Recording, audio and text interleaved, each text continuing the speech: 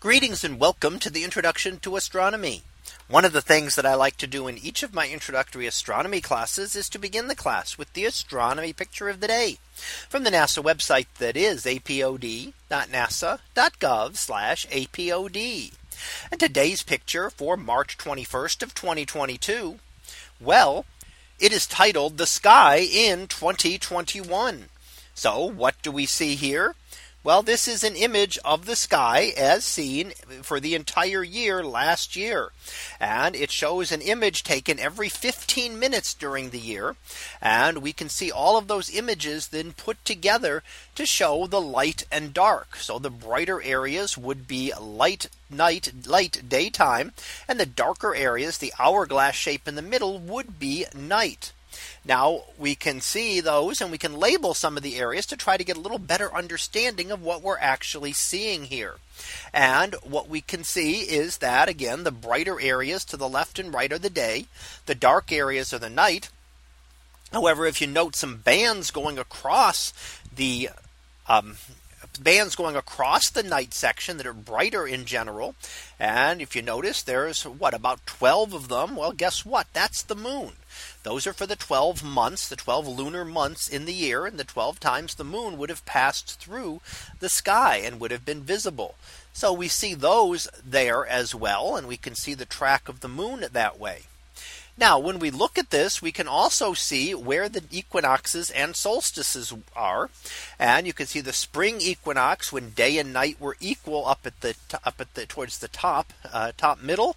And then towards the middle of the image, we see the summer solstice, which is the maximum amount of daylight. So you note how very short the nighttime is there, that it's very, very short period of time of darkness. And then we see the autumnal equinox again when the length of day and night are equal. And then finally at the bottom in December, we see the winter solstice where we get the maximum amount of darkness. Now this image was taken in the Netherlands, so we can see the details as to what it would look like there. Now how this would look would depend on where you are located on Earth. The further north you go, the more extreme it would be. So the tighter pinched off that hourglass would be at the middle. If you go even further north into Scandinavia, you would get times far enough north where there would be no darkness occurring. And that would be the land of the midnight sun, when the sun is up for the entire day. And if you go far enough north, you would see that.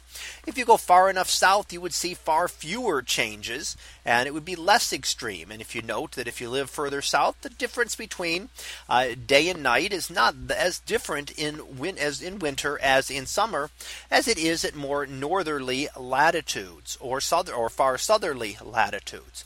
But here we get a full view of the sky all at once, taken for over the course of the entire year of 2021, with one image taken every 15 minutes and then put together to give us our image that we see today.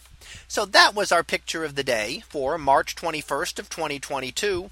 It was titled "The Sky in 2021." We'll be back again tomorrow for the next picture, previewed to be a whale of an aurora. So we'll see what that is about tomorrow.